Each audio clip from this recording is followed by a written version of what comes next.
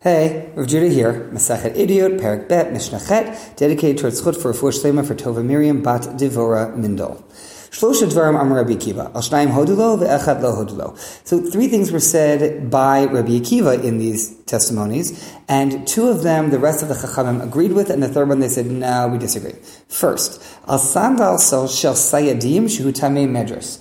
Okay, this is a special kind of shoe. We talked in the past about Tumat Medras. Tumat Medras is the fact that Tumah can particularly pass to things that one lies down on, sits on, uses as a support. That includes shoes. So we have a sandal. However, it's not your normal shoe. It's a shoe that is not usually worn out and about, but could be. It's a sandal that is worn by specifically people who work with lime and burning lime. It has to do with kilns and things along those lines. But lime can burn your skin. So either, it depends on who you ask, either this was some sort of a wooden shoe, not like a Dutch sandal that people would actually wear around, but a wooden shoe that would be worn just in this process so as not to step on any lime and burn oneself, and then you put on your regular shoes and go home.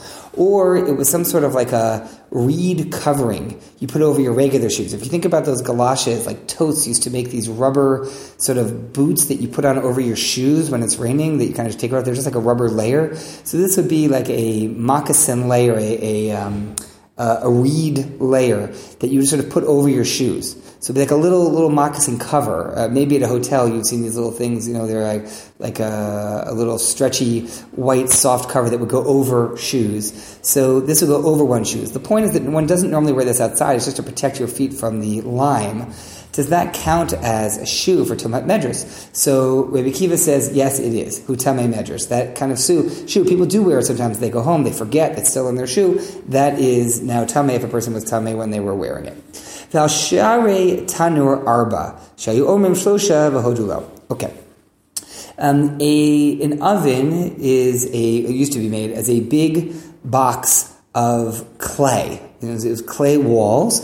And if the oven became tamei, unfortunately the rule about clay items, they can't really just be taken to mikvah. Metal could be taken to mikvah, glass could be taken to mikvah, etc. Earthenware needs to actually be broken. As long as it is what it is, it's now tamei, and that's just that. However, there is a way to make earthenware items tahor again, which is to make them no longer a kli. We've referenced this idea that tumah, ritual impurity from contact with loss of life, applies to things that are a kli, they're functional. And so if it's a functional item, it's now tamei, and if it's a functional item made of earthenware, you're stuck. It's now going to be tamei. But if you break it and you make it no longer functional, now it's just shards, it's nothing. Then those pieces are now no longer tamei. Some of you may be familiar with the famous story of Achnai's oven, Tanor Achnai, or the oven that was like an Achnai, like a snake, like a coiled snake.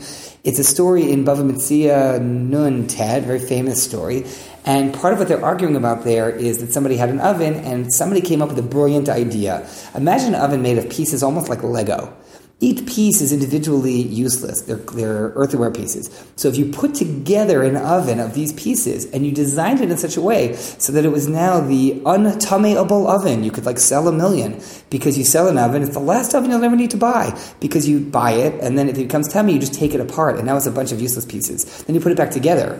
So if it's an oven that was designed to be taken apart and put together, is that now considered shattered? And it's tahor, or it's not considered shattered. That was the core of the debate over there. So here, what's the issue? The question is, how big a piece is considered shattered from an oven? So when it comes to shattering an oven, which are big pieces of earthenware, like big walls, Rabbi Akiva says arba, 4 tefachim. 4 tefachim is 12 to 16 inches, each side. That side would be a large enough piece that it's considered useful, it's not considered broken, and therefore it is still subject to tumah. But that less than 4 tefachim would be considered a broken piece, and now it's tahor, and you could use it for whatever you want. The other opinion, Shahayu Omer, the Chachamim used to say 3 tefachim, which would be 9 to 12 inches, and Hodulo, they agreed with Rabbi Akiva. Finally, here's the thing they did not agree with Rabbi Akiva about. Echad lo hodulo. This is what they did not agree to. Al kisei shenitlo shnayim mechipu yav ze betzad ze. Rabbi Akiva metamin v'chabim metarin. So this is something we saw earlier at the end of the first parak, that if you have a chair, a bridal chair, and you've taken off pieces of it, so now all that's really left is, let's say, one good board. So Rabbi Akiva says it's still considered a kli, it's still considered a useful item, because you could use that board as a shelf. And as a result, it still becomes tamei. It was once a kli that was a chair, it was a useful item as a chair, now it's something else. The Chachamim Metaharin. The Chachamim say, no. It lost its chairitude, its chairage. It's no longer a chair. Its chairiosity is gone. And so lacking that chairness, it's just a board.